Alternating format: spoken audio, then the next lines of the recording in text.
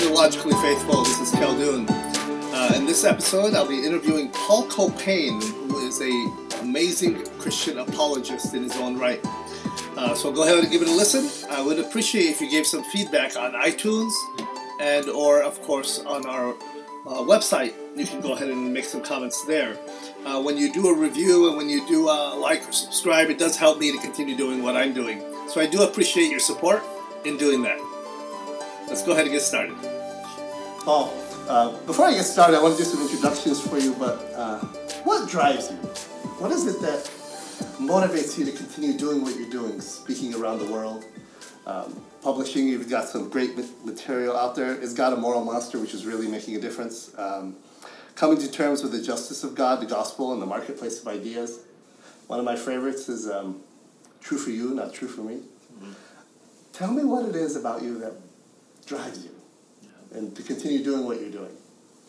Well, of course, fundamentally it's belonging to God and having been transformed by the gospel, and also connected to that has been my own journey and having found apologetics, having found that the faith that my parents had and lived out so wonderfully was a faith that I could own, not just because it made me feel good, not because it gave me comfort and security, although it certainly does, but because it is true. And during my high school years and beyond, I came to see that the Christian faith actually had solid objective reasons in support of it, that it was not simply a faith that I could just kind of adopt from my parents without thinking about it, but it was something that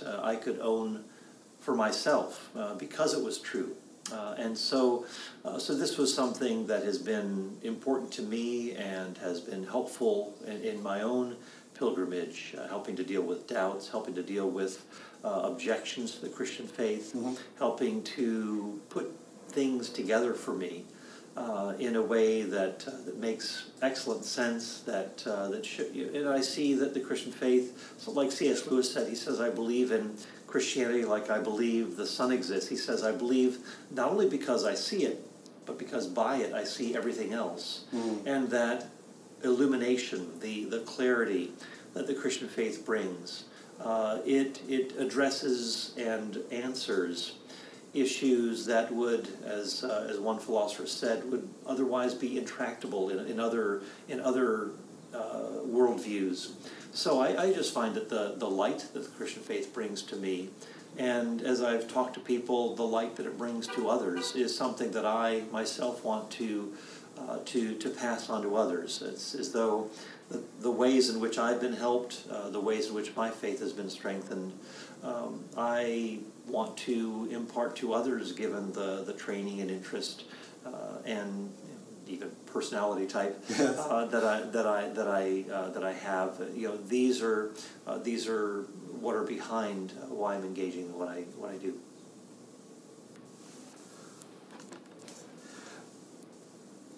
Universalism, John Hick and others will tell you that there are many lights, one lamp, or something to that effect. There's always different metaphors. This light within you, to light you to the transcendent, the true, the good, and the beautiful. Many claim there are many paths to this.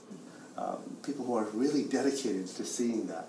And many people believe different values of truth. I mean, on a philosophical perspective, don't we even have to begin to even define these things before we can defend them?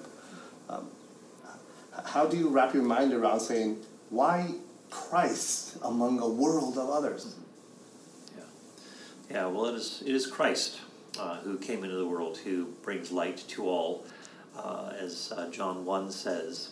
And as I look at the various, again, John Hick was a universalist, a pluralist, that there are different pathways, that there are many different religions that are ways in which we can find salvation or liberation, that it's not simply the Christian faith or Jesus Christ in particular. And I would simply say, as you look at the kinds of things that the Christian faith presents, for example, Jesus Christ, who claims to be the unique revelation of God, unlike Muhammad or Buddha or Confucius, and how in a very conservative Jewish setting you have Jesus followers who are worshiping him. And then not simply Jesus claiming this, not simply Jesus followers believing it, but Jesus bodily rises from the dead to vindicate those claims.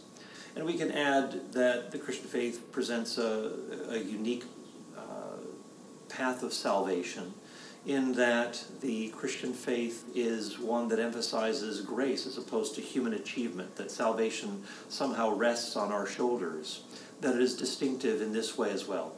And we could add, and I know you're familiar with this, that the Christian faith is also checkable. It is unique in the fact that the Christian faith opens itself up to scrutiny, that it opens itself up to investigation.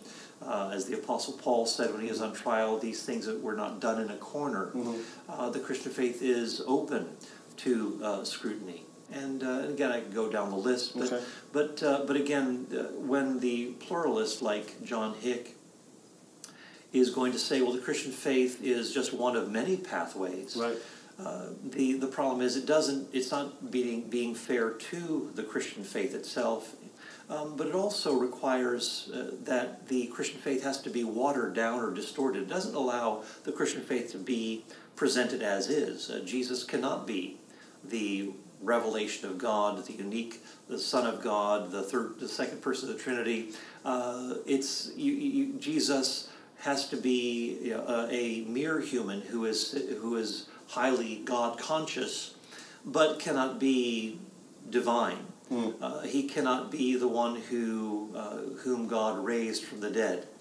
So they have to water down the evidence for the divinity of Jesus, that this developed over time, John Hick would say, or the bodily resurrection of Jesus has to play down or water down the evidence for that. And so it doesn't actually allow the Christian faith to be the Christian faith. There has to be some sort of a liberal view of Jesus, as opposed to allowing the Christian faith to be what it is. And so, again, we can talk about a number of things, but I think one motivation behind the pluralist impulse is that, well, what about those others who grow up in traditions that haven't heard of the good news of Jesus and so forth? Are they somehow cut off from that? And again, in my book, True for You, But Not for Me, I go into the details on that. But it's not as though someone is cut off from salvation simply because he grew up in a certain region where he hasn't heard the gospel. The question is, what has he done with the light that he has received? And so we can go into the details of this, but I think fundamentally the Christian faith is in the same place as the pluralist. The pluralist accuses the Christian or charges the Christian with being geographically limited, which is kind of like pluralism, which is exclusive, which is kind of like pluralism. The pluralist says, no, the Christian faith cannot remain as it is. It has to be watered down. It has to be chiseled away so that something that looks like a very human, non-divine, non-resurrected Jesus, that's the kind that the pluralist can live with. So again, there's the pluralist charges the Christian with thinking that he has this inside scoop, that he has some sort of insider information that other people don't have. Well, that's what the pluralist is doing. He believes that he has a virtue that the Christian doesn't have. He believes he has access to, in a sense, to the whole elephant. You're familiar with that? Yes. The blind men touching the different parts of the elephant, and one person says it's a wall or it's a snake or whatever. And the pluralist says that the Christian claims that he can see everything, rather than being culturally limited and only being able to see one part of it. Well, the pluralist doesn't think that he's just one blind man touching one part of the elephant, and he's speaking about the whole elephant, that he can see these things clearly, and that the Christian is the one who only sees part of the picture, or touches part of the picture. And so they're logically in the same position. So the pluralist is not improving upon the situation because he believes that he has this access to the truth. And even so, the pluralist believes that all religions are culturally conditioned attempts to get at this ultimate reality, what we some call God. But is the pluralist himself culturally conditioned? How is the cultural conditioning avoided by the pluralist, as though he can rise above that cultural conditioning and see things clearly, whereas the Christian or the Muslim or the Buddhist is culturally conditioned and can't see those things clearly. So again, those are a few things that I would say in response to the religious pluralist, that there are just a number of problems and inconsistencies, and again, charging the Christian with certain things that I would say the pluralist was guilty of. And let me go back here. So once again I'm here with Paul Copan from Copan, of course. Forgive me, brother. Paul Copan. You are a professor of philosophy in Florida, which is a university. Palm Beach Atlantic University. Palm Beach Atlantic University. I can hear the philosopher coming out of you because you're diving into the presuppositions and backdrops and worldviews that people are addressing when they do raise these objections.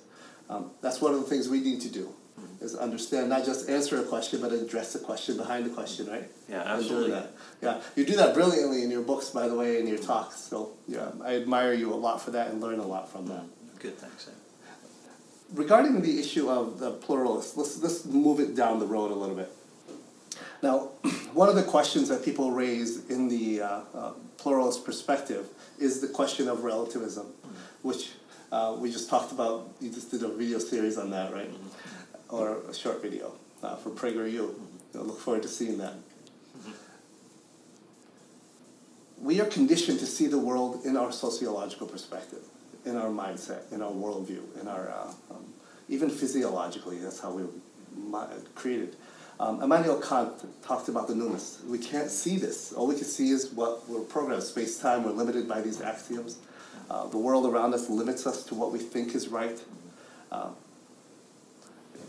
Christians of old have harped on the absolute truth of the gospel, or the absolute truth of our ethical situations. But the fact of the matter is, the only one who has objective access to this other realm is the one who has omniscient knowledge. We don't have access to this. And different Christian perspectives, the Orthodox Catholics and others, disagree about what, even issues like abortion or infallibility of the scriptures. For yourself, as a believer, as a man of God, how do you draw the line between becoming completely dogmatic, where you don't even hear the other side, and relativistic, where you just throw your hands up and say whatever it goes? How do you balance that as a philosopher, as a Christian? Well, going to Immanuel Kant, of course, his own distinction between the noumenal and the phenomenal, that there is a realm that is beyond us that we don't have access to, does raise the question, how do you know that? How do you know that there is that realm beyond? How do you know that there is just that we're simply dealing with appearances rather than having access to reality? The person who says we can't have access to reality presumably has some access to reality in order to be able to know that. Right. So I would say that even Kant raises some important questions, and I think does remind us about the importance of humility and so on. But again, it can't be a fully consistent position here. That we can know certain things even if we don't know them exhaustively or with absolute certainty and so forth. But again, going back to the issue of the Christian faith and maybe differences within the Christian tradition, I mean, I think there are some basics that we can agree on. There are some.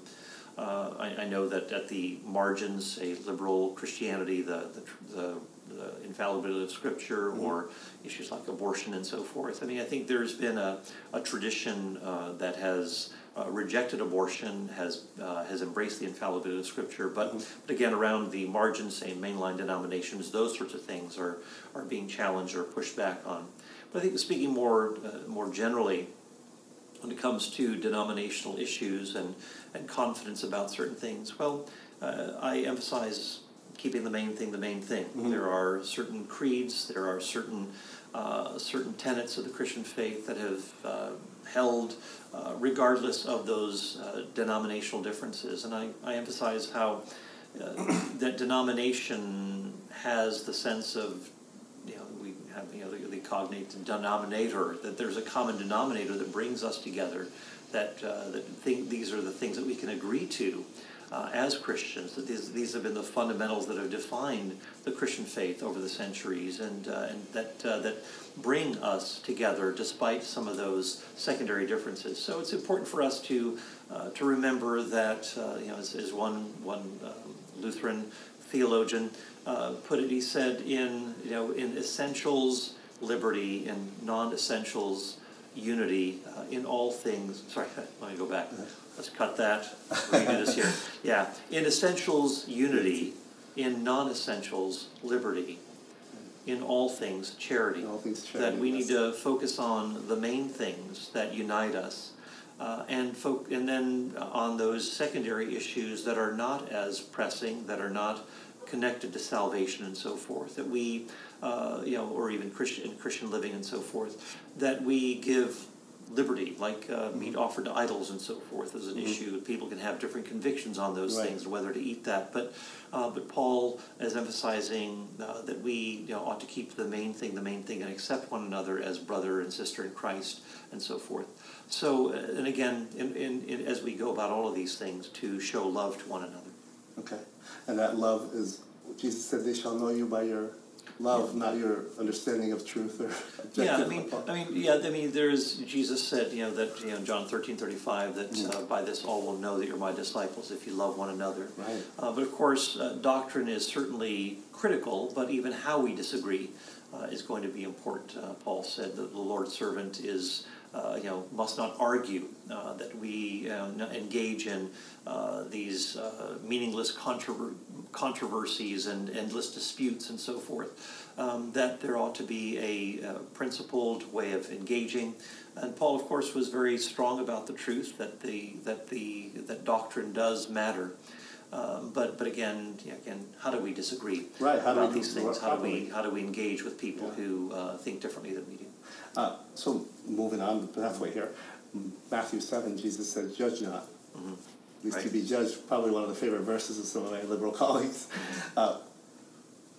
How do we stand up? Because I see this, Paul, among people who are strongly convicted by what they believe. Yeah. It follows logically that anyone who does not follow this path, hypothetically, it must be wrong. Either they're mentally unstable, the lights are not on upstairs, or there's something malevolent about them. Is there? How do you walk that line regarding the judgment of those who are obviously we think are wrong, or think we're wrong? Right. Yeah. Well, a couple of things here. First, when Jesus is saying this in Matthew 7, don't judge lest you also be judged.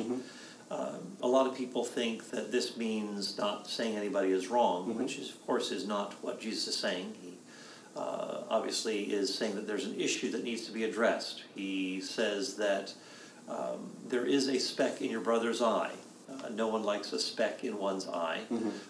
It needs to be taken out. It needs to be removed. Jesus says, first, check yourself.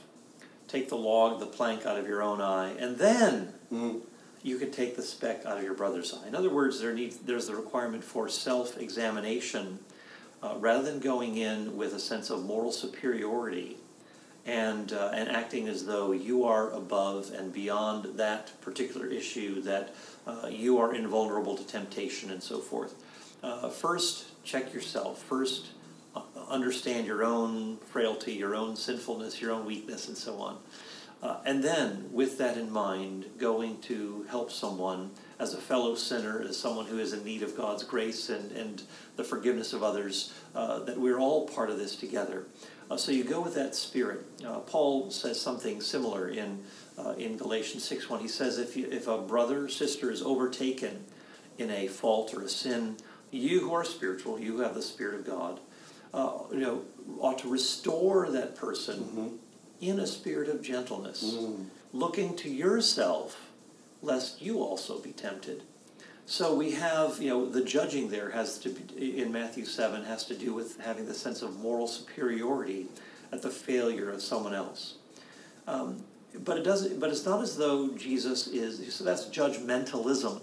Yeah. But it doesn't mean that we're not to be discerning and making right judgments. In fact, in John 7:24, Jesus says, don't judge by mere appearances, but make a right judgment. Okay. So there's a call for making a proper assessment rather than a superficial one. But again, we cannot evade making judgments. We will make judgments all the time. Not making a judgment is a judgment. Yeah, or saying who are you to judge someone else? You're judging that person for judging someone else. So we can divide maybe the Lord Jesus' statement as saying when he talked about judging, there's a difference between discerning and condemning, and he's more for the latter. Right. Yeah. I mean, there's the sense of condemnation. Of course, Jesus does indeed share in. He does offer words of condemnation and judgment against the Pharisees and religious leaders in Matthew 23. But what Jesus is telling us here is that while John 7:24, that judgments are important, that we teach our children to make judgments between good and evil and to go on the pathway of righteousness and so forth. So these are vital for us. But to act as though we're not in need of grace, we're not in need of forgiveness, to act as though we're morally superior because that person has done that and we're better than that, that fails to understand the fact that we are in need of God's grace, that we are in need of forgiveness from God, and so we ought to remember that we go to another person as a fellow sinner, as someone who is also in need of grace. That it's often, as Paul says in Romans chapter 2, he says that it's the kindness of God that leads us to repentance. I think so often we think we can come down hard on someone, that's going to lead that person to repentance. I think more often than not, it's going to be kindness, it's going to be gentleness, it's going to be going to a person as a fellow sinner rather than as though you're better than that person, you're telling that person how to do things. So I think that kind of a spirit is what Jesus is calling us to. Being from the Middle East, sometimes I appreciate when my brothers are direct. They go for the jugular right away from me, like when I'm off the bad path. But you develop that relationship. And sometimes it takes wisdom to know the difference. Sure. Okay, let's shift the conversation toward science a little bit. Then we'll move into one of the best books I've had engaged in, which is Is God a Moral Monster? So you just published, or recently, work. Some other things are being published on Christianity and science and intermingling between the two. Give us a brief overview of was it Dictionary of Science? Dictionary of Christianity and Science, Zondervan, yeah. Yes. I want to give a plug for that book. Appreciate it. As a believer, God, I see the world, or as Newton talked about, God created two worlds. You want to two books? Two books. Yes, the Book of Science. Go ahead and expand on that. I'll let you take that up, and how we can see the world from that perspective. Yeah, it's been kind of a long-standing metaphor where God, Francis Bacon, for example, talked about how God has revealed Himself not only in His Word, but also in His world or in His works. That as we look at the realm of the natural world and study it through science, that we see that God has revealed Himself in the natural world. We see order, we see beauty, we see power, we see intelligence, we see creativity. That these are manifestations of the mind, the handiwork of God, and that these are a way of pointing us in the direction of God and His character and so forth. And so that's why Romans 1 talks about, ever since the creation of the world, God's invisible attributes, His eternal power and divine nature, have been clearly seen, being understood through what has been made, so that people are without excuse. So we do see that there is this, the world, as well as the Word of God, in which we have special revelation. We have God's path of salvation that is presented to us through Jesus Christ.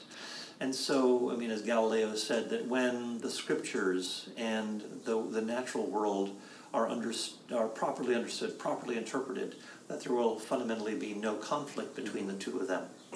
So we find that science is a way in which we can see the workings of God through the processes that He's put in place. So, for example, when the psalmist says, you knit me together in my mother's womb, I'm fearfully and wonderfully made. Well, it doesn't mean that God directly created the psalmist, but it does mean that God, through wisdom, through intelligence, put together the whole process by which the psalmist could be conceived and born and so forth. That it is indeed a fearful and wonderful thing that you see the handiwork of God through this whole process. So even though it's indirect, even though it uses what philosophers would call secondary causes, that God is the one who is behind these things, that it still reveals the mind, the intelligence, the planning of God. Let's raise a mild objection. I don't know how mild it is, but David Hume talks about this. The same hand that made the world and designed the DNA molecule. Of course, Hume didn't talk about DNA, but bringing it to modern vernacular. You also see volcanic eruptions. You see cancer. You see threats. You see decay. You see bloodletting. The same world, and those things make you turn and say, "What on earth? This is the hand of a benevolent being."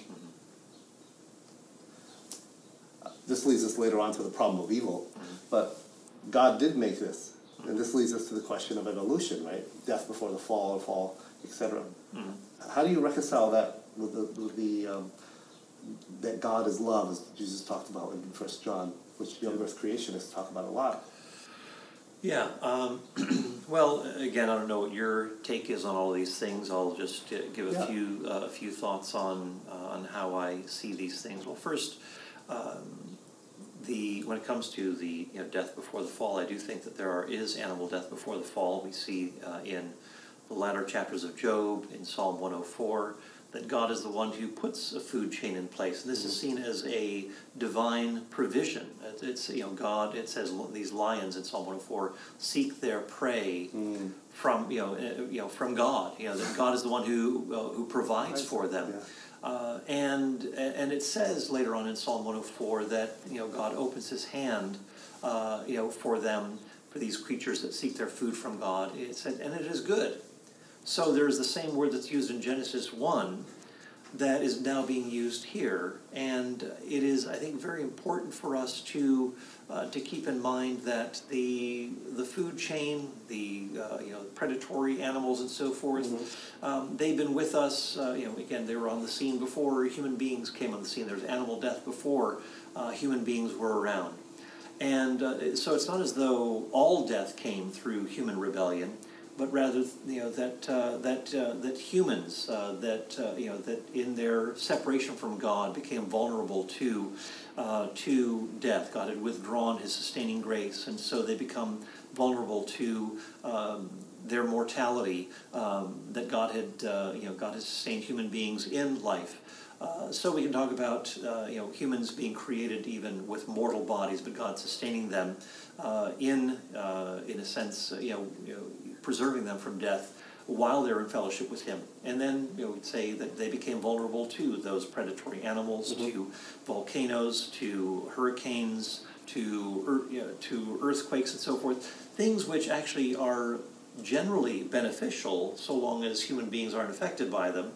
If you didn't have earthquakes that lead to again, this part of tectonic this tectonic plate shifting, continent building, as mountains are built, there's erosion and so forth. There's soil that is created, and without this tectonic plate shifting, and you would have actual. All the soils would run off of the continents, and plant life would be impossible. That you can sustain animal life. So, and even the temperature extremes are avoided through tornadoes, through hurricanes that equalize these temperatures and make life livable Awesome. on the earth. That you don't have extreme temperatures within our atmosphere, but these are essentially regulated or modulated through these forces. So there's a general benefit that comes, but when human beings are affected by those, again as a result of the fall, then we become it's what we call again natural evil. But we can also say that even in the midst of natural evils, these are often wake-up calls to remind us that all is not well in the world, that we are this is not the ultimate world, that we are still in need of reconciliation with God, that often through pain, God, C.S. Lewis said, pain is God's megaphone to rouse a deaf world. A lot of times through natural evils, we are awakened to our own vulnerability, to a reminder that things are not the way that they ought to be, that there is something that is terribly wrong.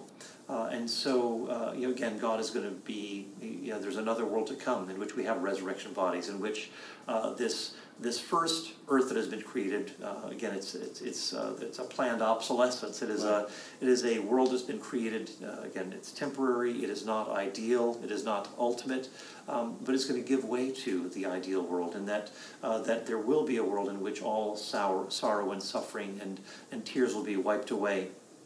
And so that is the world to which we look for an immortal body, in which there is harmony between of all creation and so forth, in which we, of course, ultimately are in the unshielded presence of God, that God will dwell in the midst of His people and so forth. That's what we look forward to. But in the meantime, pain can alert us to the fact that all is not well in the world, and that God has not removed all of these reminders from this world to point us to the fact that there is something that is not right, that will ultimately be rectified in the end. So those are some things that kind of, again, you can follow up with some questions, but again, those are some themes that I see as, I think, very relevant as we think about human beings placed in this world, but yet things seem to also go wrong and affect human beings and bring sorrow and heartache and so forth. And how do we work through those things? Right. Okay, thank you. Again, this is Khaldun Swice. I'm here with Paul Copan. For Logically Faithful, we are engaging culture redemptively and addressing suffering productively. Paul, what are the issues with suffering on a deeper existential level or a theological level is one of the questions that's being addressed, and it's answered into this question point of the free will defense. The Reform perspective rejects that. Part of it says that this is a plan of God the whole time. He never had a plan B. He always had this part of his plan, the suffering of Christ is there in it. Our suffering is part of the whole plan. How do you deal with the question of saying God allows free will, like the Plantinga perspective, in order for us to be loving creatures? Free will is a necessary part of a creation where people can love. However, heaven is a place where people are free, but they don't choose evil or wickedness, at least in the post perspective, not the pre one, where they have the knowledge or the character of Christ. And God is the most free being there is, but He never chooses evil. And Christ being half full man, fully God now at this stage, there is no one more free, fully man. Evil's not even on the table for Him. So is the question of free will an adequate answer, you think, for the conundrum we face of why, or one of the reasons the divine or God allows this in our world? Things from cancer to the shooting in the schools. Yeah. Well, I mean, you've raised a number of issues and various theological perspectives here. I mean, I do think that there are differing ways of looking at this, and there are people from a different theological perspective who will maintain a kind of a libertarian freedom up to a point. So even the Westminster Confession maintains what seems to be libertarian freedom in the garden. You're not a libertarian, are you? I am. You are. Yeah. You are. Yeah, so that human beings did have a genuine choice in the garden. I mean, God foreknew it and so forth. He knew what was going to happen. But this is something that even John Calvin, I think, supports, that there was genuine freedom within the garden, and that human beings could choose to do otherwise. Like a Reformed theologian like R.C. Sproul would maintain, had maintained that view as well. But I would say that fundamentally the free will is crucial to I think making sense of one human distinctiveness here, and also distancing God from evil. Someone like R.C. Sproul's son, R.C. Sproul Jr., maintained that God is ultimately responsible. He is the author of evil. Again, that's, I think, a heretical perspective. I remember that. That God created evil, which again, I think is a theological confusion. Evil is not a thing. But he is the one who is the culprit, as R.C. Sproul Jr. says. What he's trying to do is say that ultimately God is behind the emergence of sin, that it was not due to Satan, it was not due to anything wrong with Adam and Eve, it wasn't anything about the environment. So therefore God has to be the author of sin, even though he himself is not sinful. So again, this becomes problematic, but I think it does highlight some of the issues that often come up if that sometimes God can be brought so close to being the author of evil, it becomes, again, the scriptures distance themselves from anything like that, that every good and perfect gift comes from God. Don't accuse God of being the one who is the source of, say, even temptation and so forth, James 1 says. So as we look at the freedom of the will, keep in mind too that for God to create moral agents, only God, by definition, sin is not an option for God. Sin is not a possibility for God. God cannot be overwhelmed by some sort of a force beyond himself. He cannot be led into sin as though something could overpower him. God is necessarily good, but when he makes creatures, they don't have that kind of status. They don't have the status of necessary goodness. So that means it is possible for human beings to diverge from the path that we, by virtue of the use or abuse of free will, can embrace God as the ultimate good, or can turn away from God as the ultimate good and cling to, say in the garden, something that is a lesser good, something that is a non-ultimate good.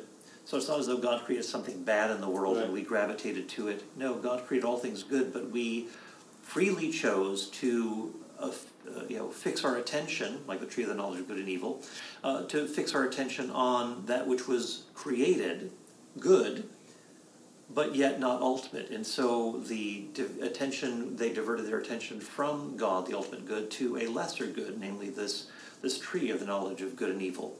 And so that became the point of stumbling through the abuse of free will. So again, once you understand that there is a hierarchy of goods, God being the ultimate good, and then lesser goods that God created, then you understand how human beings could have gone wrong, not because there is something defective in the world, but rather because humans shifted their attention freely away from God and focused on a lesser good. And again, that became a God substitute, as it were. And so they focused on something less than ultimate, the prohibitions. They focused on this tree, and we can't even touch it lest we die, of course, which was going beyond what God had said. And so highlighting the fact that this became the focal point, or the point of attention for our first ancestors. So this is I think, what is going on here. And so the abuse of free will, I think, helps to explain how evil could enter into this world. Well, what about the afterlife? What about human beings in the afterlife? Well, I think you can look at it in a couple of different ways. One is to say that this world is, in a sense, the staging area in which we set our moral and spiritual compass either toward God or away from Him. And so in the end, you get what you want. You get what your heart ultimately desires. That could be frightening. Yeah, true, exactly. So a second scenario would look like this, that yes, human beings are created with free will. That's what, if you will, defines them. Right.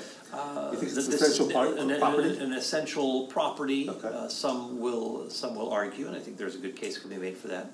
Well, what if it's the case that free will continues, that it's logically possible that sin could occur in the new heavens and new earth, but God, by virtue of His foreknowledge, knows that no one will ever freely deviate from the good, and so the pristine nature of the new heavens and new earth is maintained, that there is no sullying of it at all, precisely because God knows that there will never be any sort of deviation from the good in this new scenario. Okay.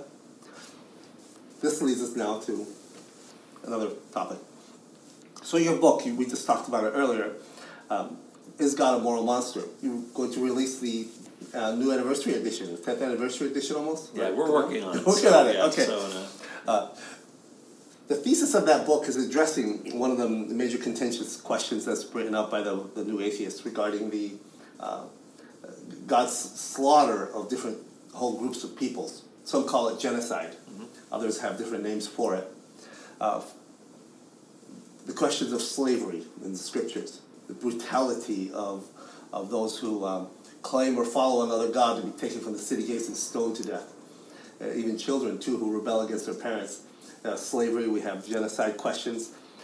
So in your book, you address these, which I highly recommend, by the way.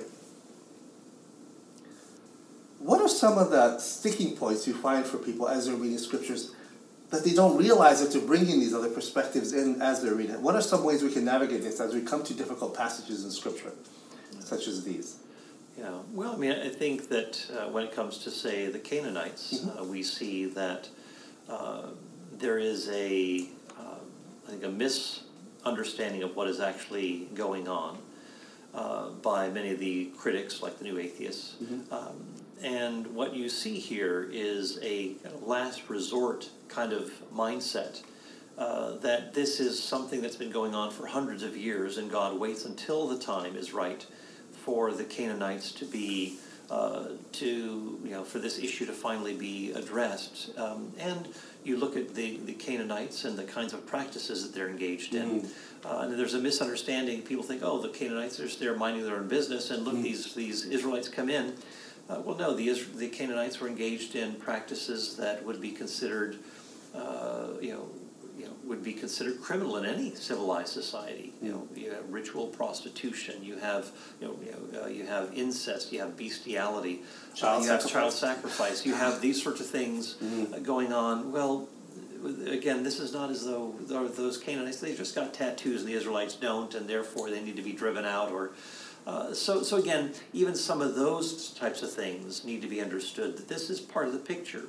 Also, when you look at Israel's mission to be a light to the world, you need to consider the fact that there is a group of people, given their theology, their gods are doing these sorts of things, and their practices that they're carrying out, that these are pernicious influences that could actually jeopardize the mission of Israel to be a light to the nations, of course, ultimately through the Messiah. That this could actually be short-circuited, and that there are grave danger signs, and God is pointing to the people of Israel, saying, "You may not know the full ramifications of it, but this is serious business. Don't go that way." It's like a cosmic battle is taking place. It's not as though it's just one nation invading another. No, it's actually that there is something very serious going on here that could jeopardize the blessing that the Messiah is going to bring to the entire world if Israel capitulates. Now, it did capitulate in a number of different ways, but not sufficiently so that the mission could not be carried through. So I think that's one example. Another example might be, well, when you look at slavery in the Bible, well, I mean, do you even understand what the term is? Because a lot of people associate that with antebellum slavery in the South, as opposed to indentured servitude, which is taking place. That the sorts of practices in the antebellum South and the harm that came to slaves and so forth, again, it is so utterly unlike the sort of regulations and guidelines that the law of Moses gives when it comes to servants. Again, the term servant is a better rendering, but it could even mean worker, someone who is a hired worker for someone. So again, that term slavery, however, throws a lot of people off, and so they read all sorts of negative baggage and emotion into that term. When, for example, the person who's, if his master or employer strikes him so that he dies, well, that employer would be put to death. So there's a capital offense if you do that to your servant. So again, far different from antebellum slavery. If you knock out his eye or tooth, then you'd have to let him go. You couldn't hold him under contract. So again, there are those sorts of provisions for those who are in servitude. But yet we read through modern lenses. We kind of superimpose our own modern understanding of slavery and think, oh, look at how terrible that is. Actually, when you look at it, it's actually a very humanized institution. It is something that, of course, it's far superior to what you see going on in other parts of the ancient Near East. So the Israelite law is actually an improvement. So look at, compare the Israelites to what's going on in other parts of the Middle East, or the ancient Near East. You see that the differences are often really quite great, quite remarkable, and we ought to look into those sorts of things. So again, we might, I can go into talk about a number of other issues as well. I mean, you just said something that will fire off some of my listeners. You said slavery was a humanized institution given the perspective in the ancient Near East.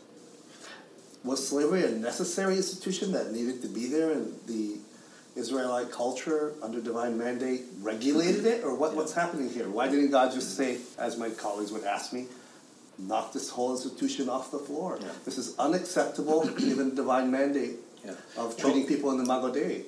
Yeah, well, I'd say they are being treated in the image of God. That's the problem. A lot of moderns think they're not when they read the term slavery. And unfortunately, a lot of Bible translations use that term very freely, whereas in the King James Version, 1611, the term slave in the Old Testament is used only once. Here you have all that's happened: colonialism, slavery, Jim Crow laws, and so forth. You have all of this negative baggage, and then the term slavery is used, multiple times. Or just under a couple hundred times. But you see that in modern translations you see, well, why use that loaded term when, say, maybe someone like servant or even worker would suffice? Don't use this loaded terminology that will throw off a lot of modern readers. Okay. So again, there's a faulty inference that's made already. But secondly, when you look at the kind of, who is the person who is, put into servitude? Well, it's a person who is poor and has it's a last resort sort of thing. So you basically contract yourself, sell yourself to someone who can care for you, give you food, clothing, shelter, and work. It's actually not a bad arrangement. Those who are servants in a household actually become part of the family. This is something that gives security to people and so forth. And some people found this arrangement so pleasing that they would actually commit themselves to a lifetime of this, rather than just having a short term of this, up to 7 years. So basically, this servitude becomes a kind of safety net for people who, when they're impoverished, they have no other alternative. It's like the Social Security system. And typically you would contract yourself out to someone who is a relative who within your own tribal clan territory, And so there is a certain familiarity and so forth. So it's not as though you're being deported. Also, you become a servant because you contract yourself for this. It's not as though you've been kidnapped. Kidnapping was a capital offense. That's how modern slave trade got going. So again, a lot of modern inferences, you got a lot of modern assumptions are being imported into the biblical text that the biblical text would repudiate. Okay. And so I think that there are a lot of misunderstandings about this.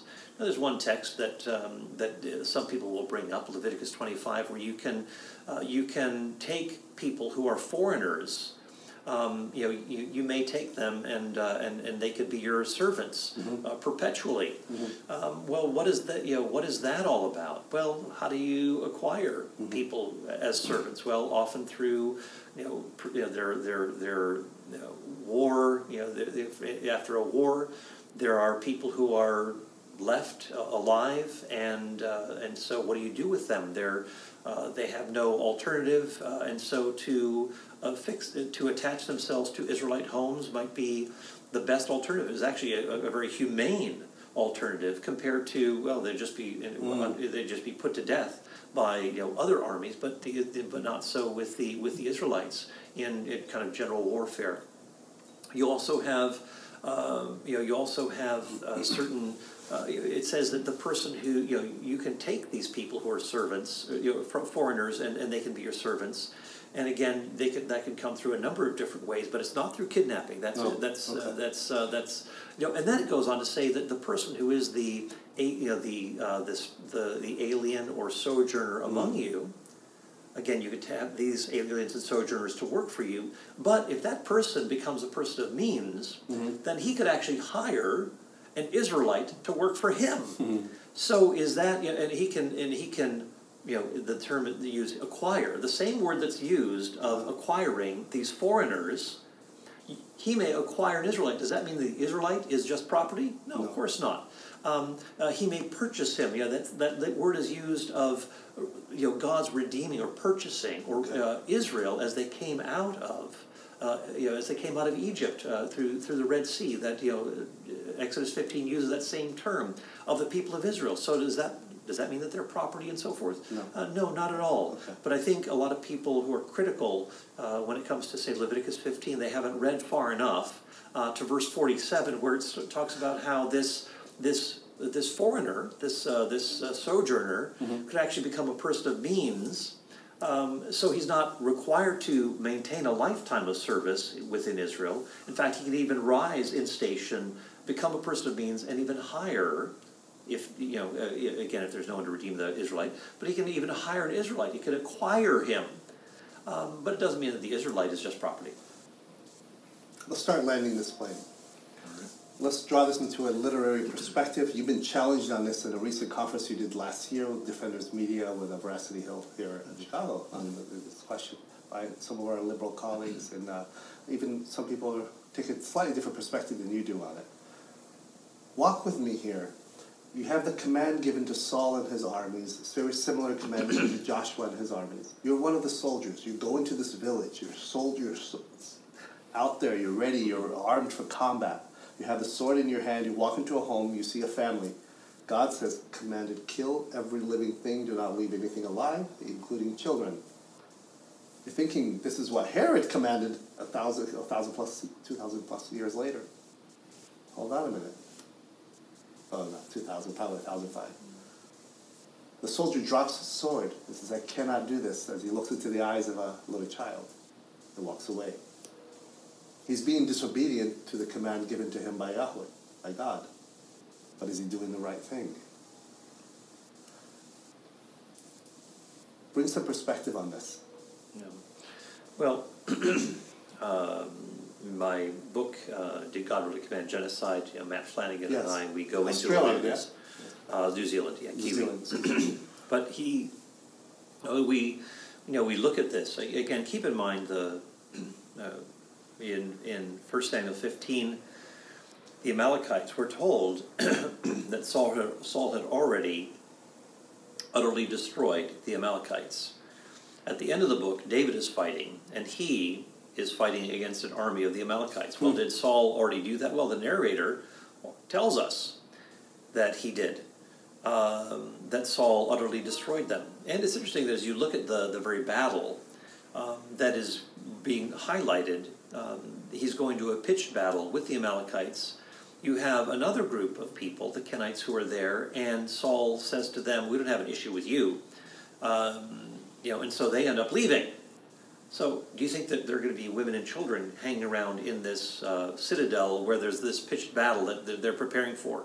No. Also keep in mind in chapter 14, verse 48 of 1 Samuel, just prior to this, you have the Amalekites who've just raided the Israelites. So you have again, they've been a thorn in the side of the Israelites from the very beginning, from the time that the Israelites crossed over the Red Sea and they were attacked, blindsided by the Amalekites in Exodus 17.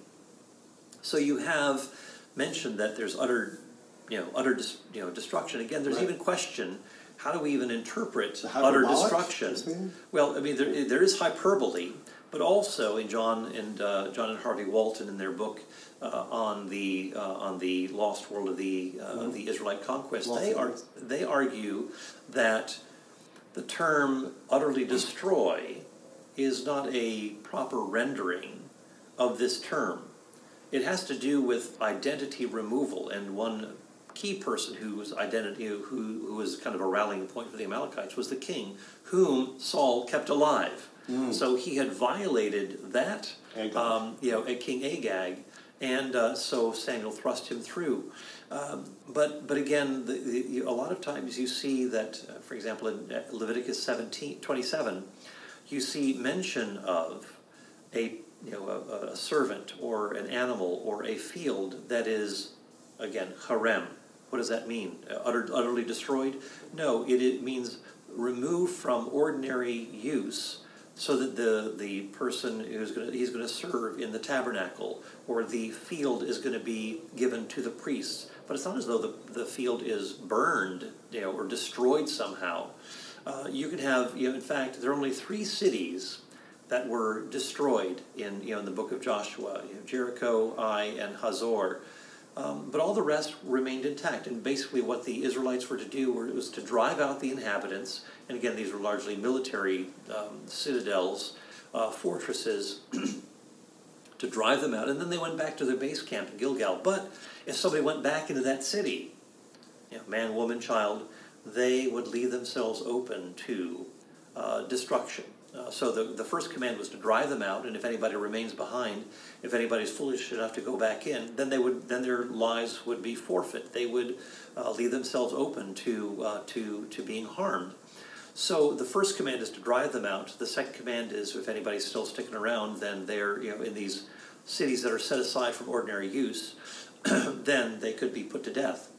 So there's more going on here than meets the eye. God God said He is going to utterly destroy, before the Babylonian captivity, all the cities of Judah, and they're going to be in everlasting desolation. Well, one, Judah's still around after the Babylonian captivity. The cities are only going to be abandoned for 70 years. So again, there's very strong hyperbolic sweeping language that's often going along with this. So that's another component of all of this too.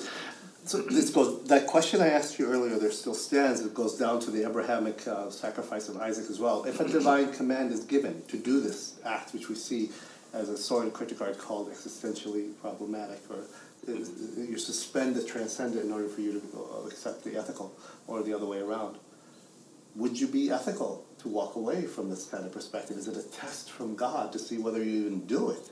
It becomes really convoluted ethically. Yeah. Well, I mean, if God, again, what we have mentioned earlier on is that this is exceptional warfare. This is warfare that is, again, highly regulated. It is limited geographically. It is limited to a certain people. It is also something that is in place, assuming that the part one, to drive them out, is in place. And so, again, if they're still sticking around, then they leave themselves vulnerable to harm.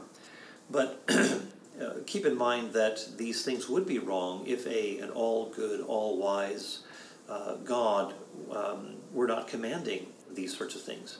There may be certain provisional things that are commanded that are out of the ordinary, that are not normally done, but that may be for a particular morally justifiable reason, that they are to be carried out. So, for example, a lot of people think, it's always immoral to take innocent human life. Well, there may be some exceptions to that.